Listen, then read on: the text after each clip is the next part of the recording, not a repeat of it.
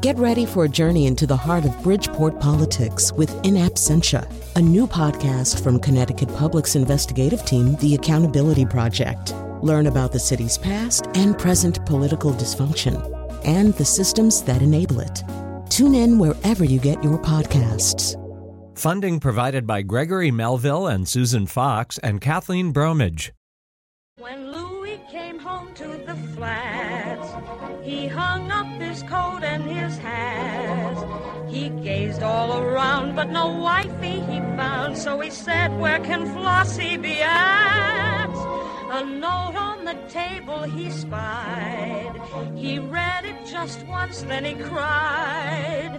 It ran, "Louis dear, it's too slow for me here, so I think I will go for a ride. Meet me in St. Louis, Louis, meet me at the fair. Don't tell me the lights are shining any place but there. We will dance the hoochie." Oh, I don't know that there's even anybody left in St. Louis dancing the hoochie coochie. I think they're all gone. They're all on their private planes, flying home, having cocktails. I guess that was last night that happened. All right. So if you're listening now and you watched the debate last night and then you went through the Access Hollywood tape fiasco before that and you're just in a fetal position and you just don't want to talk about this stuff anymore, too bad. Cowboy up. This is your democracy. You're just going to... I actually know people who just are dropping out now. They can't watch the debates. They can't watch coverage. I had house guests last weekend. I had a clip of Rudy Giuliani and Jake Tapper battling, and the husband got up and ran out of the room. He couldn't be in the room with it.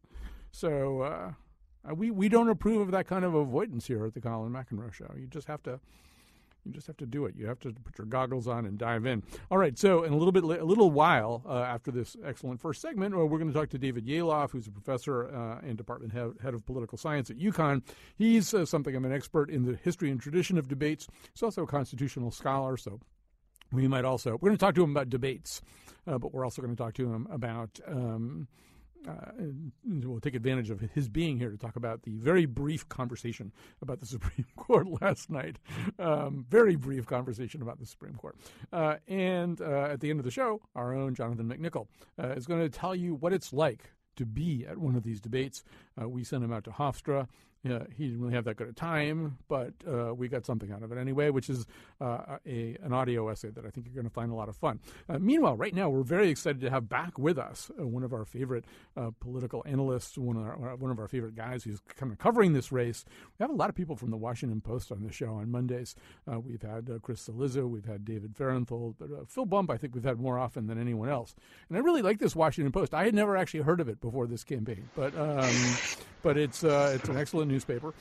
So Phil Bump's been writing about politics for The Fix at the Washington Post. I don't know what has actually done to his psyche to be this close to the toxic materials of this campaign, but we'll find out how he's doing right now. So Phil Bump, maybe we can let's start with the most present current thing, and then we can kind of work backwards. Sure. I think the most present current thing probably is that Paul Ryan has announced that he is no longer going to defend Donald Trump, that he is going to devote all of his energies to shoring up the Republican majority in the House and maybe Congress at large. This does seem kind of significant. I mean, there have been so many significant things over the last 48 to 92 hours, but this is a big part of the march of the penguins away from Donald Trump, isn't it? Yeah, I mean, I think that one of the things that's worth bearing in mind is that this is actually the Paul Ryan thing is already an hour and a half old. So, of course, something more pressing has already emerged, which is a new poll, which I think helps explain why Paul Ryan might be taking that stance. So Paul Ryan, yes, over the weekend in the wake of this tape that that the Post first reported on, all sorts of Republicans were bailing on Donald Trump for a variety of reasons, some of them just because they'd been looking for an opportunity to do so. I don't think it's terribly new that Paul Ryan is not super enthusiastic about getting on the stump for Donald Trump, but a new NBC Wall Street Journal poll that just came out, which is the first one conducted after all of the research or after all of the hot mic stuff came out, shows that a huge shift away from Donald Trump and, importantly for Paul Ryan, a 4-point swing towards the Democrats just on the generic congressional ballot, which is, of course, the thing that Paul Ryan is most concerned about. I think that it's obviously that. I didn't even know about that poll, but that is how fast things do move. I think it may also be at a personal level. You know, he had that experience in Wisconsin on Saturday, was it? Saturday. Right. So it's called the Fall Fair or something like that. He came out. It was going to be a scheduled appearance with Trump. Then it was going to be with Pence. Then it wasn't going to be with Pence. But when he came out and talked about what he called the elephant in the room, you know, a lot of Trump supporters there, the hardcore, were there just booing the crap out of him. And I think at some point, you know, at a personal level, I mean, I'm sure he looks at numbers and he's a very smart and calculating guy, but I think also he's thinking, well, these people are never going to accept any kind of moderating statement that I make. They won't accept anything but 100% Kool-Aid. So what's the point of appeasing any of these people? Right. Yeah, no, I mean, I think that, you know, the job of being Speaker of the House, leading a Republican caucus, you know, we know that it's tricky for precisely the reasons that you saw erupt over the weekend, which is that there is this part of the Republican base that, as it turns out, is very big and votes a lot, which is why Donald Trump is the nominee, but who reject traditional Republican politics. Paul Ryan stepped in once John Boehner was like, the hell with this, and, you know, moved back to Cincinnati. Paul Ryan stepped in and, you know, and took the reins here, and he had done a decent job of navigating the tension between the two parts of the Republican Party, but then Trump just ripped that all open. And so Paul Ryan had tried to go through this thing. Yes, I'll endorse Donald Trump. No, I'm not going to be super fervent about it. And then, you know, this whole hot mic thing sort of forced his hand. He couldn't stand there with Donald Trump. I think he knows now that Donald Trump is almost certainly going to lose, is almost certainly going to be a disaster for the Republican Party. And yeah, but he still has to stand there and deal with the people shouting at him, just as, you know, on the House floor or, you know, in the House Republican caucus, he's going to have to deal with members of his congressional caucus yelling at him as well. So the other thing that we've been seeing, and I know you've been kind of tracking this over the last 12 or so hours, is obviously, you know, everybody saw last night's debate a little bit differently, but you've been looking at sort of the Breitbartiest response, I think, to use your coinage. Tell us about the Breitbartiest response to the debate. So one of the things that I thought was remarkable about the debate was that Donald Trump was making all the arguments he always makes at all of his rallies, right? I mean, like, if you've paid attention to more than one of his rallies over the course of the past 6 months or so, you heard every argument he made. Hillary Clinton is the original birther. You know, she should be in jail. I mean, all of these things are things that he says commonly, but we sort of expect it at the rallies, and we don't expect it at the debate. And I don't know why we didn't expect it at the debate. In retrospect, it seems like obvious that, of course, he should bring all this stuff out and say it to Hillary Clinton's face, except for the fact that he seemed sort of timid in the first debate. But that's what he did. And so he unleashed all of these, you know, really sort of out there conspiracy theories and arguments, many of which have no validation, and he didn't really provide much context to it. So it must have been confusing to a lot of people. But that's, you know, what he spent the first probably half hour of the debate doing, was just, you know, laying into these arguments that, you know, are basically baseless. And Hillary Clinton just sat there and laughed, which I think is probably all you really can do. But what it shows is that he has always believed that if he just goes out there and is aggressive and is, you know, is a quote unquote truth teller, which of course is inaccurate, but that's why people love him. That's why he did so well in the primaries, and that can lead him to victory in the general election. And it's true, it did do him well, and it's true that is why he won in the primaries, and it's absolutely incorrect that it'll help him in the general. Right. So Bill Bradley famously wrote a book more about his basketball career called A Sense of Where You Are. And this seems to be something that Donald Trump didn't have last night. In other words, there's things that you can say that don't really stand up very well to scrutiny, you know, things that you can say, you can claim, as you pointed out, that he did last night, that you know, Hillary Clinton published a picture of Barack Obama in some kind of garb, kind of African garb, when in fact that appeared on the Drudge Report with some thinly veiled and never substantiated sense that it was sourced from the Clinton campaign. Stuff like that. Well, I mean, nobody's ever going to question you about that at a rally, and probably people, you know, if you're going negative on Clinton at a Republican debate, you can say all kinds of things about Clinton, and all you'll get are other heads on the stage nodding. There's just a way in which you know, a presidential debate has a kind of gravitas and status and a different kind of focus and a different kind of audience. And last night it did seem, as you're saying, as though he just kind of thought he was in one of his much more familiar environments. Yeah, exactly. But I mean, again, I think that the reason that he did that is because he finally felt free to do it. I mean, look, this new poll that just came out, Donald Trump finally actually has pollsters working for him. I'm almost certain that he knows that the hot mic tape was a complete disaster for him, that he is at best a long shot, if not totally out of the running at this point. This is only one poll. I'm getting a little ahead of myself. I have to add the usual qualifiers, but he's in a really bad spot. He was in a bad spot before the hot mic tape, and that only made it worse.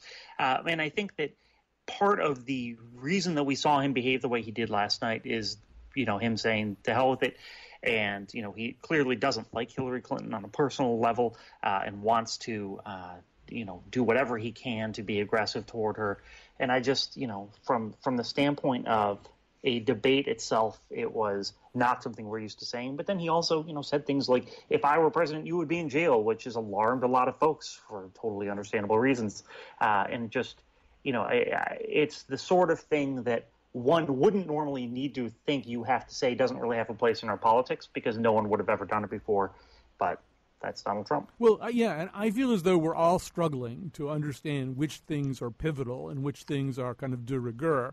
And so I have to say that when the hot mic thing started on late Friday, I didn't get it at first. I mean, I've listened to him talking on the Howard Stern show about how he wished that he could have, quote, nailed, unquote, Princess Diana, and this conversation took place shortly after Princess Diana's death. Right. I feel like if you've already talked on satellite radio or terrestrial, if that's what Howard was at that point, about having sex with a really famous person who's being tragically mourned by the rest of the world, if you can do that, this other thing, I don't know. I looked at it and I didn't get it. I initially didn't sort of see what its status was. Last night, and I think I may have the reverse problem. Last night, when he started talking about how, if elected president, he would get a special prosecutor, he would go after Hillary Clinton, and later, seconds later, as kind of a little, tossed off, more casual version of this, he said, because you'd be in jail.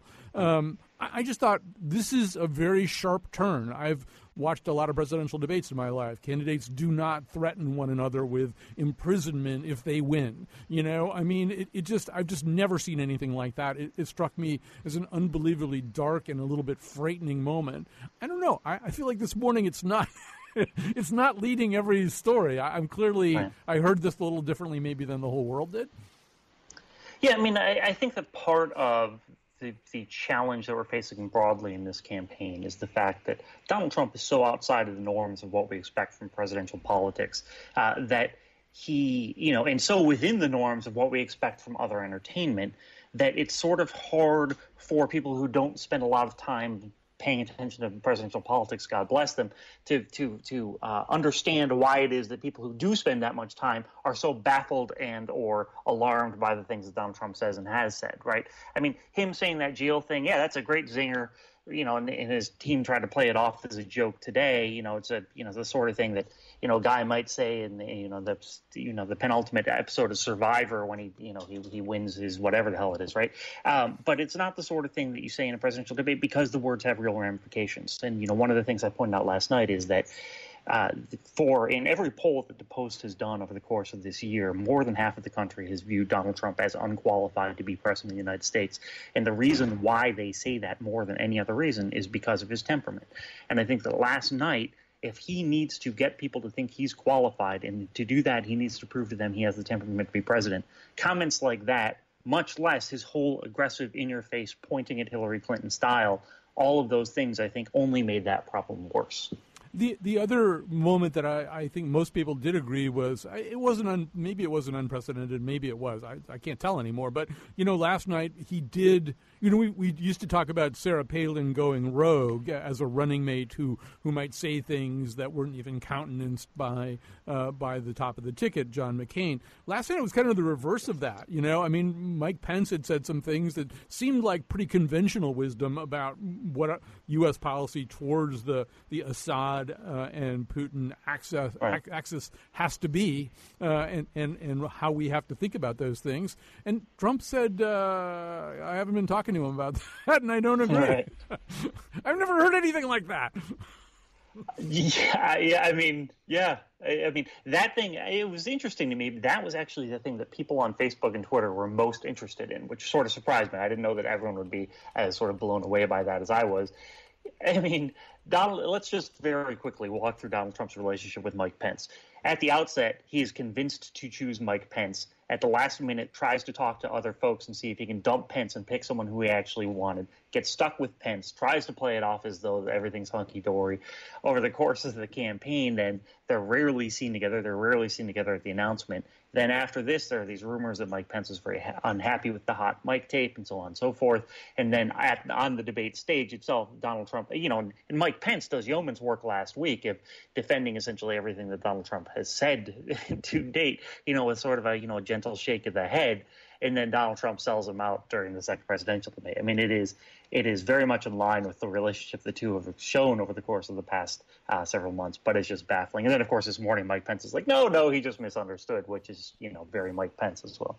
We're talking to Phil Bump, who writes about politics for The Fix at the Washington Post. So I feel as though for people in your position, people who cover the campaign, that we're at a coverage juncture, too, in the sense that so much of what has driven the campaign so far has been essentially content created by Donald Trump. I mean, Donald Trump goes somewhere, he says something, he does something. There's a lot of cameras there and a lot of people with notepads and tape recorders, and they all write it down, and then we all talk about it and think about it. And so, but it seems as though right now, just to come back to the Paul Ryan thing, that everything else is kind of the story right now. That in some ways, last night was maybe one of his last chances, if it even was a chance for him to change the narrative a little bit, to somehow or other take back some of what he lost over the last week or two, and that he didn't really succeed in doing that. And that so much of I don't know, if I were covering this story and I could go anywhere I wanted to and had to go anywhere that I thought was important, I'm not sure I would follow Donald Trump around anymore. It seems like the story's moved somewhere else, and that in many respects, the rest of the Republican Party, what they're going to do about this fly in their ointment, is a bigger story than anything the fly does.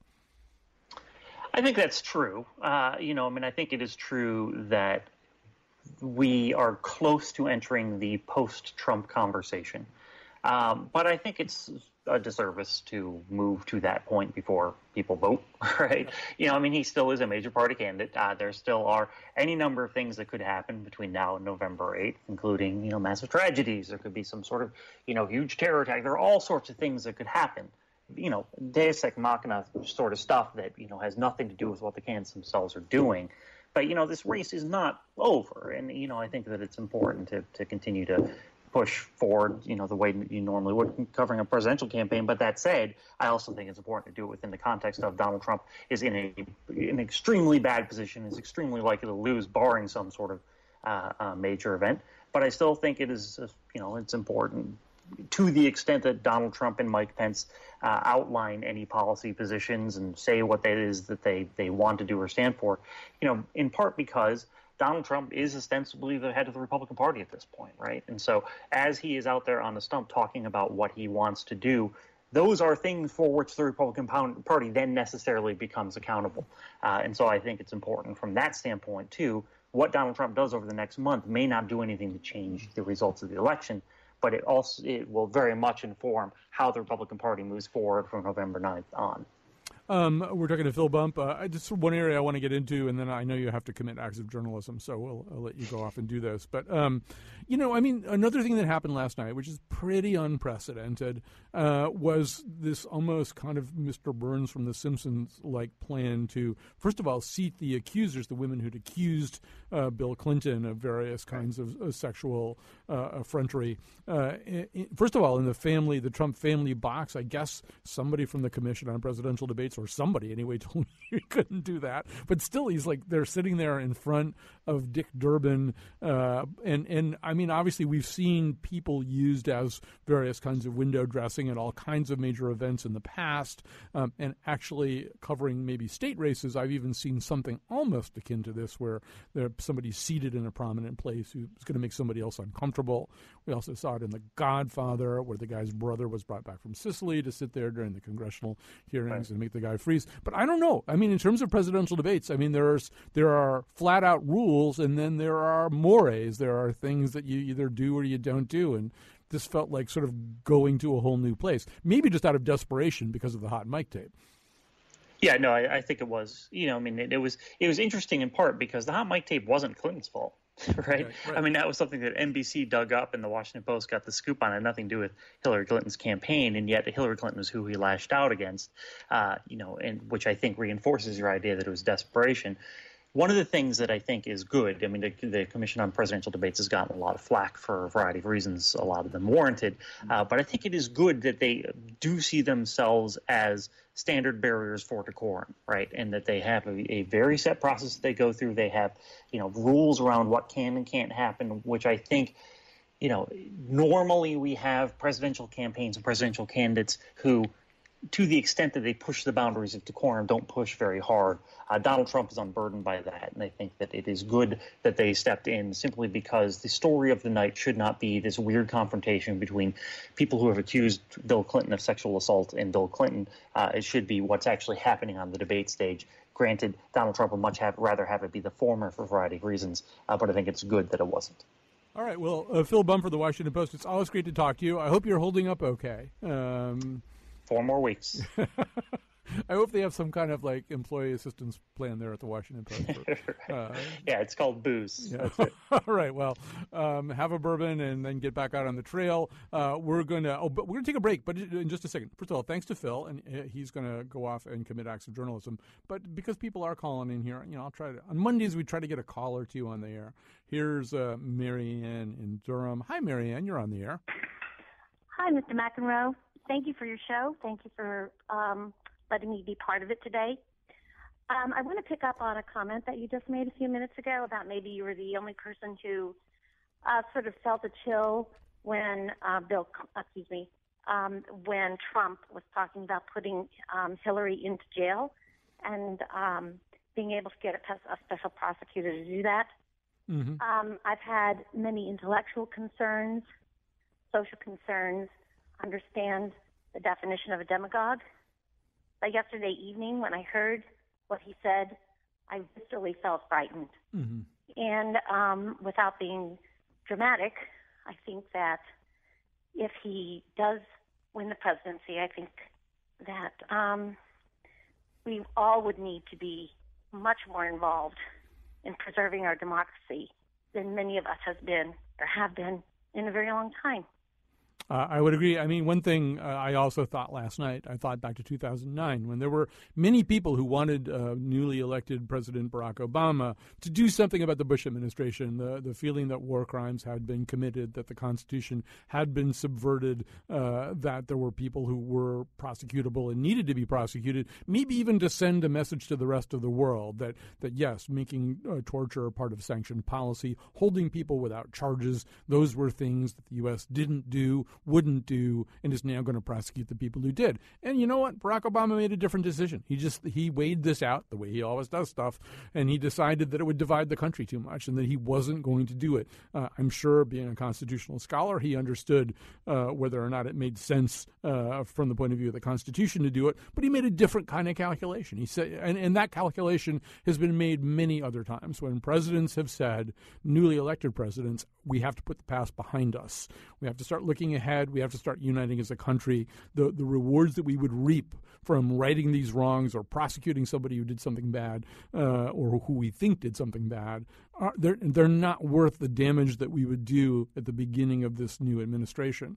And last night you heard the opposite of that. You heard somebody who basically declared unprecedentedly during his own campaign that his plan is to prosecute his political opponent if he gets the chance, if he gets the power. It's the opposite of what presidents-elect have always done, and I really did find it kind of astonishing. Well, you're much more eloquent and obviously know much more about political history than I do, but thank you for bringing all that education forward to your listeners, and thank you for giving me a lesson in the democratic process. All right. Well, you're going to hate tomorrow's show. Thank you for your show. All right. Thank you. You're going to hate tomorrow's show. I'm just warning you right now. Tomorrow, we made a decision. We do get a lot of pushback from Trump supporters, understandably, who feel that this show is unsympathetic. I can't even say it with a straight face. Unsympathetic to Donald Trump. That's absolutely true. I regard Donald Trump as a civic emergency, not so much a political candidate, but as something that ought to make sirens go off. But tomorrow, in response to these complaints and also out of just pure curiosity, we are going to have only Trump supporters on. We booked a bunch of them. They are going to be treated, respectfully, and they are going to be heard out. I'm going to set up a couple of ground rules, but I'm warning all of you right now that we are going to let them have their say, and maybe more than Donald Trump let Hillary Clinton have her say last night. I'm going to try not to be an interrupting cow. So that's going to be tomorrow. Right now, we're going to take a little break. We're going to talk about a little bit more about the nature of debate. And also, since we're going to have a constitutional scholar with us, we might as well also talk about the tiny little moment where the Supreme Court got discussed last night. All belongs to you. Every man a king, every man a king, for you can be a millionaire. If there's something belonging to others, there's enough for all people to share. All right, last night in St. Louis, we saw something that was at least called a debate. Just because you call something a debate doesn't mean it really is one. We want to talk about debates, what they really are, and whether or not debates such as the one that happened last night contribute anything to our understanding of a race or can even change a race. To do all that is with us is David Yaloff, professor. He's not president yet. I think we're working on that. Professor and department head of political science at UConn, and since he's also an expert on the Supreme Court, we'll also ask him about the tiny little moment last night where they attempted to talk about the Supreme Court. So first of all, David Yaloff, I have to say that it turns out that I have forgotten more things about debates than I actually remember. Until I read Jill Lepore's piece in the New Yorker, I had forgotten that there weren't any debates from 1960 to 1976, no televised presidential debates. They did it in 1916, and they stopped for 16 years. I'd forgotten that there was a primary debate in which, a Democratic primary debate in which Phil Donahue just introduced the two candidates and then didn't say another word and just let them talk. So maybe the first thing to say is when we say debate, we don't mean just one thing, right? I mean, there's a sort of an academic understanding of what a debate is, and then there's all this stuff that they do that they call a debate. Well, I think that's absolutely right, Colin. When we think about debates, we think about a clear, specific issue and the two sides kind of coming in after each other in a direct conflict on that issue.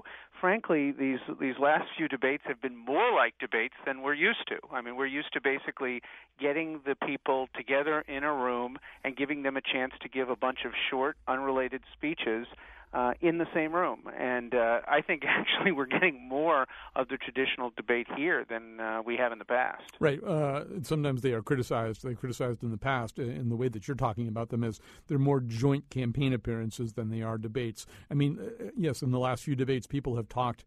I mean, they've argued. I mean, they've, for the most part, argued about what kind of person the other person is, but I suppose that's closer to a debate than, these hard pivots towards previously worked out policy positions. Well, that's right, and I think the other thing to understand, as you just said, is there were no debates between 1960 and 76, and even when we had debates, we didn't have this bipartisan commission creating them.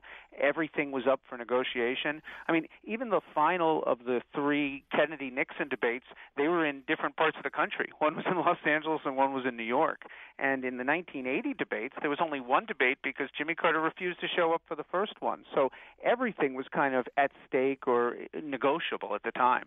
One of the conventions that I'm starting to question that has been built into the modern debate is the notion of the live audience. It seems to me they're more trouble than they're worth. You have to spend a lot of time, if you're the moderator, shushing them and telling them they can't laugh and applaud and make noise. Meanwhile, you've now got candidates gaming the audience composition in a way that we talked about in the previous segment. Well, let's put somebody really scary in the front row. You could make a strong case for going back to an old style of televised debate in which there's nobody there but the people asking the questions and the people answering them. Well, I think that's absolutely right, and I think that might actually be the way they go next time with the town hall debate. Assuming the town hall debate comes back, it's not as if nobody's in the room. Right. But certainly with I think that the argument made, and I know this has been raised before, is that if you just have two people in the room and literally nobody else else but the moderators and some cameramen. It has a very antiseptic feel. It's almost like you're filming a commercial. But to some extent, that is what you are. You're hoping to get the sound bites to come out on your side. Right. Also, antiseptic is usually used to prevent disease and infection from breaking out. So, in this context, maybe antiseptic is not such a bad thing. So, one of the moments, and this I'll sort of combine two things that we're talking about. You know a lot about debates. You also know about the Supreme Court. So, one of the opportunities to have a really interesting conversation last night came when one of the people in the town hall group asked a question about, who are you going to appoint to the Supreme Court? And Clinton gave kind of an answer. We could talk a little bit about that answer. Trump said something about Scalia and then pivoted off abruptly to something that was not at all responsive to the question. That might have been an interesting place for them to talk back and forth a little bit more about what their philosophies are. It really would have been, and I think to some extent the reason Donald Trump has kind of submitted the names of 20 candidates that he would consider for the court. Of course, he would never be bound by that. There's no guarantee that it would actually be the limiting pool, but he did that so that he could just point to it and say, well, you already know where I stand. We don't know what she's going to do.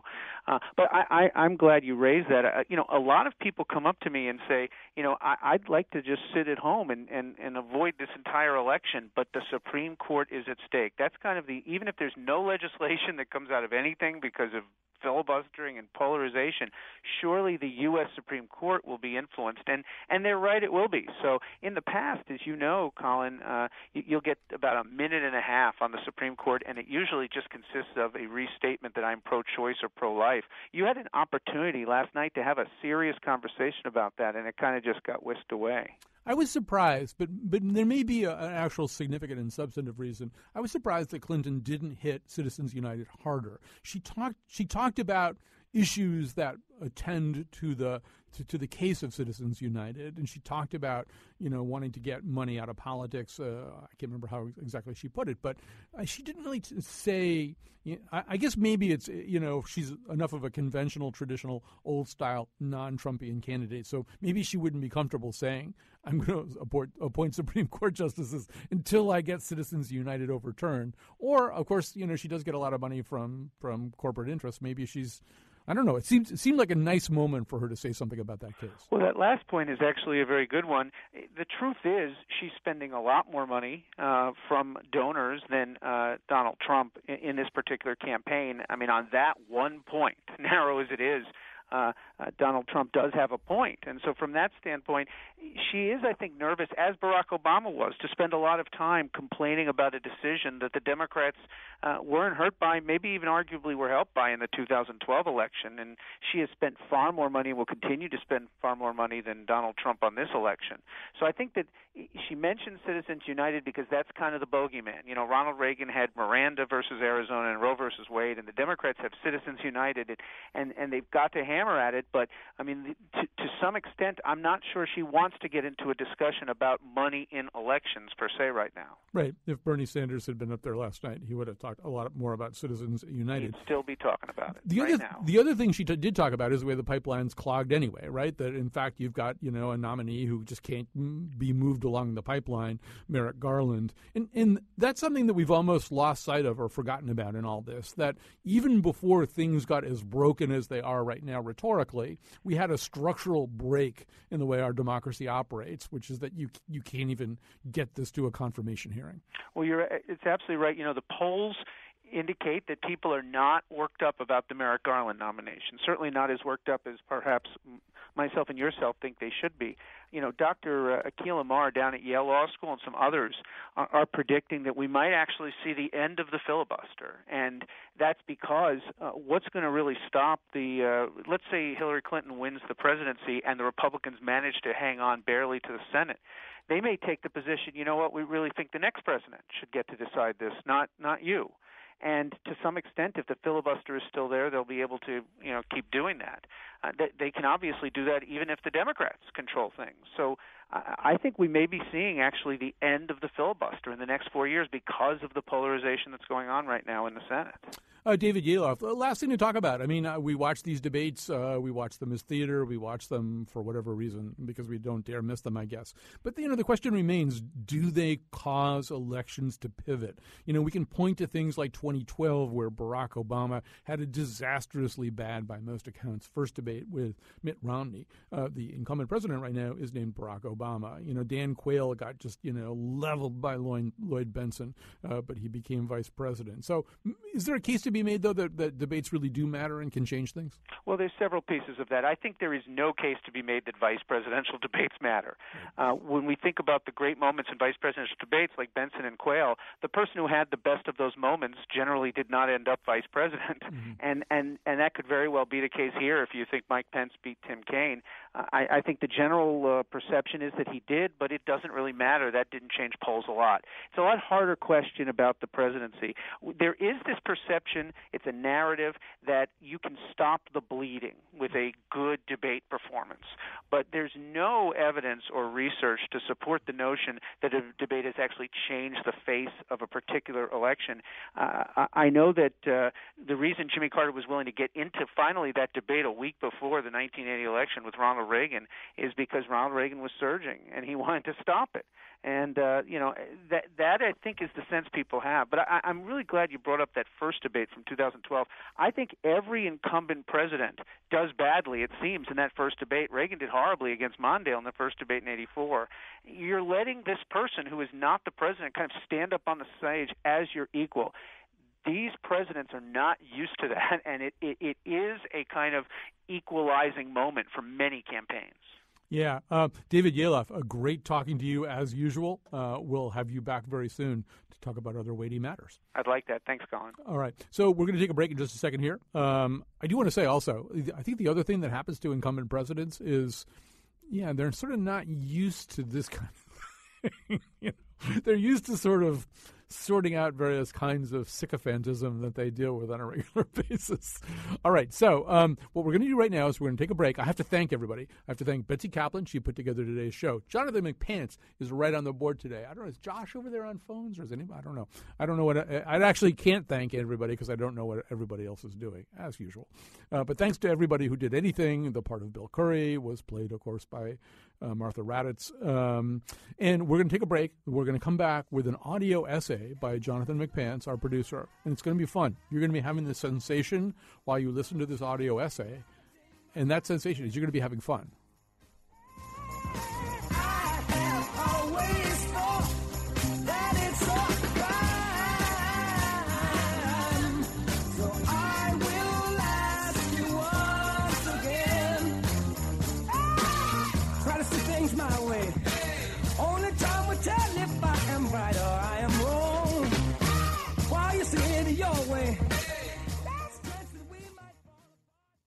Let me tell you how this segment came to be. So I had decided quite a while ago, quite a while before the first presidential debate, that maybe it would be a great idea just to move the whole Colin McEnroe show to Hofstra University on Long Island. We would do our show from the debate.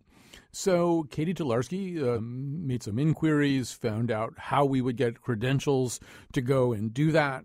And then Jonathan McNichol, I forget what happened then. What? Did I drop the ball? Was that the problem? Yeah, I would say that you dropped the ball, yes. Some of us applied for our credentials. Some of us didn't. Some of us got credentialed. Some of us didn't.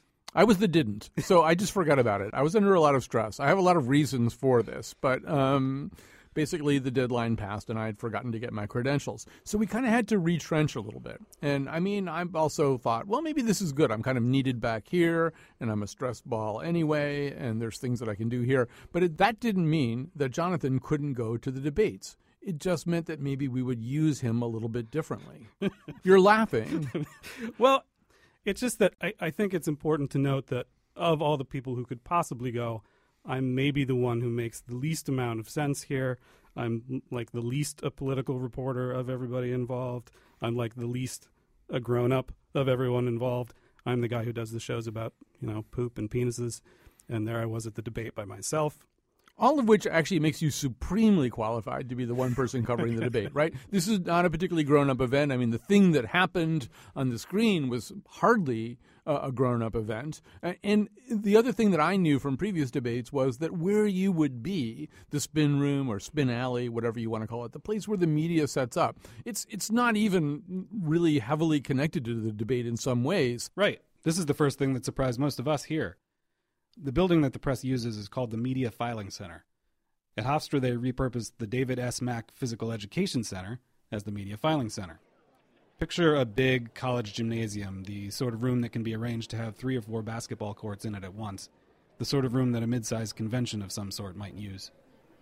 For the press, they set the room up with row upon row of tables, dozens of rows, each with seats for dozens of reporters and correspondents and hosts and analysts.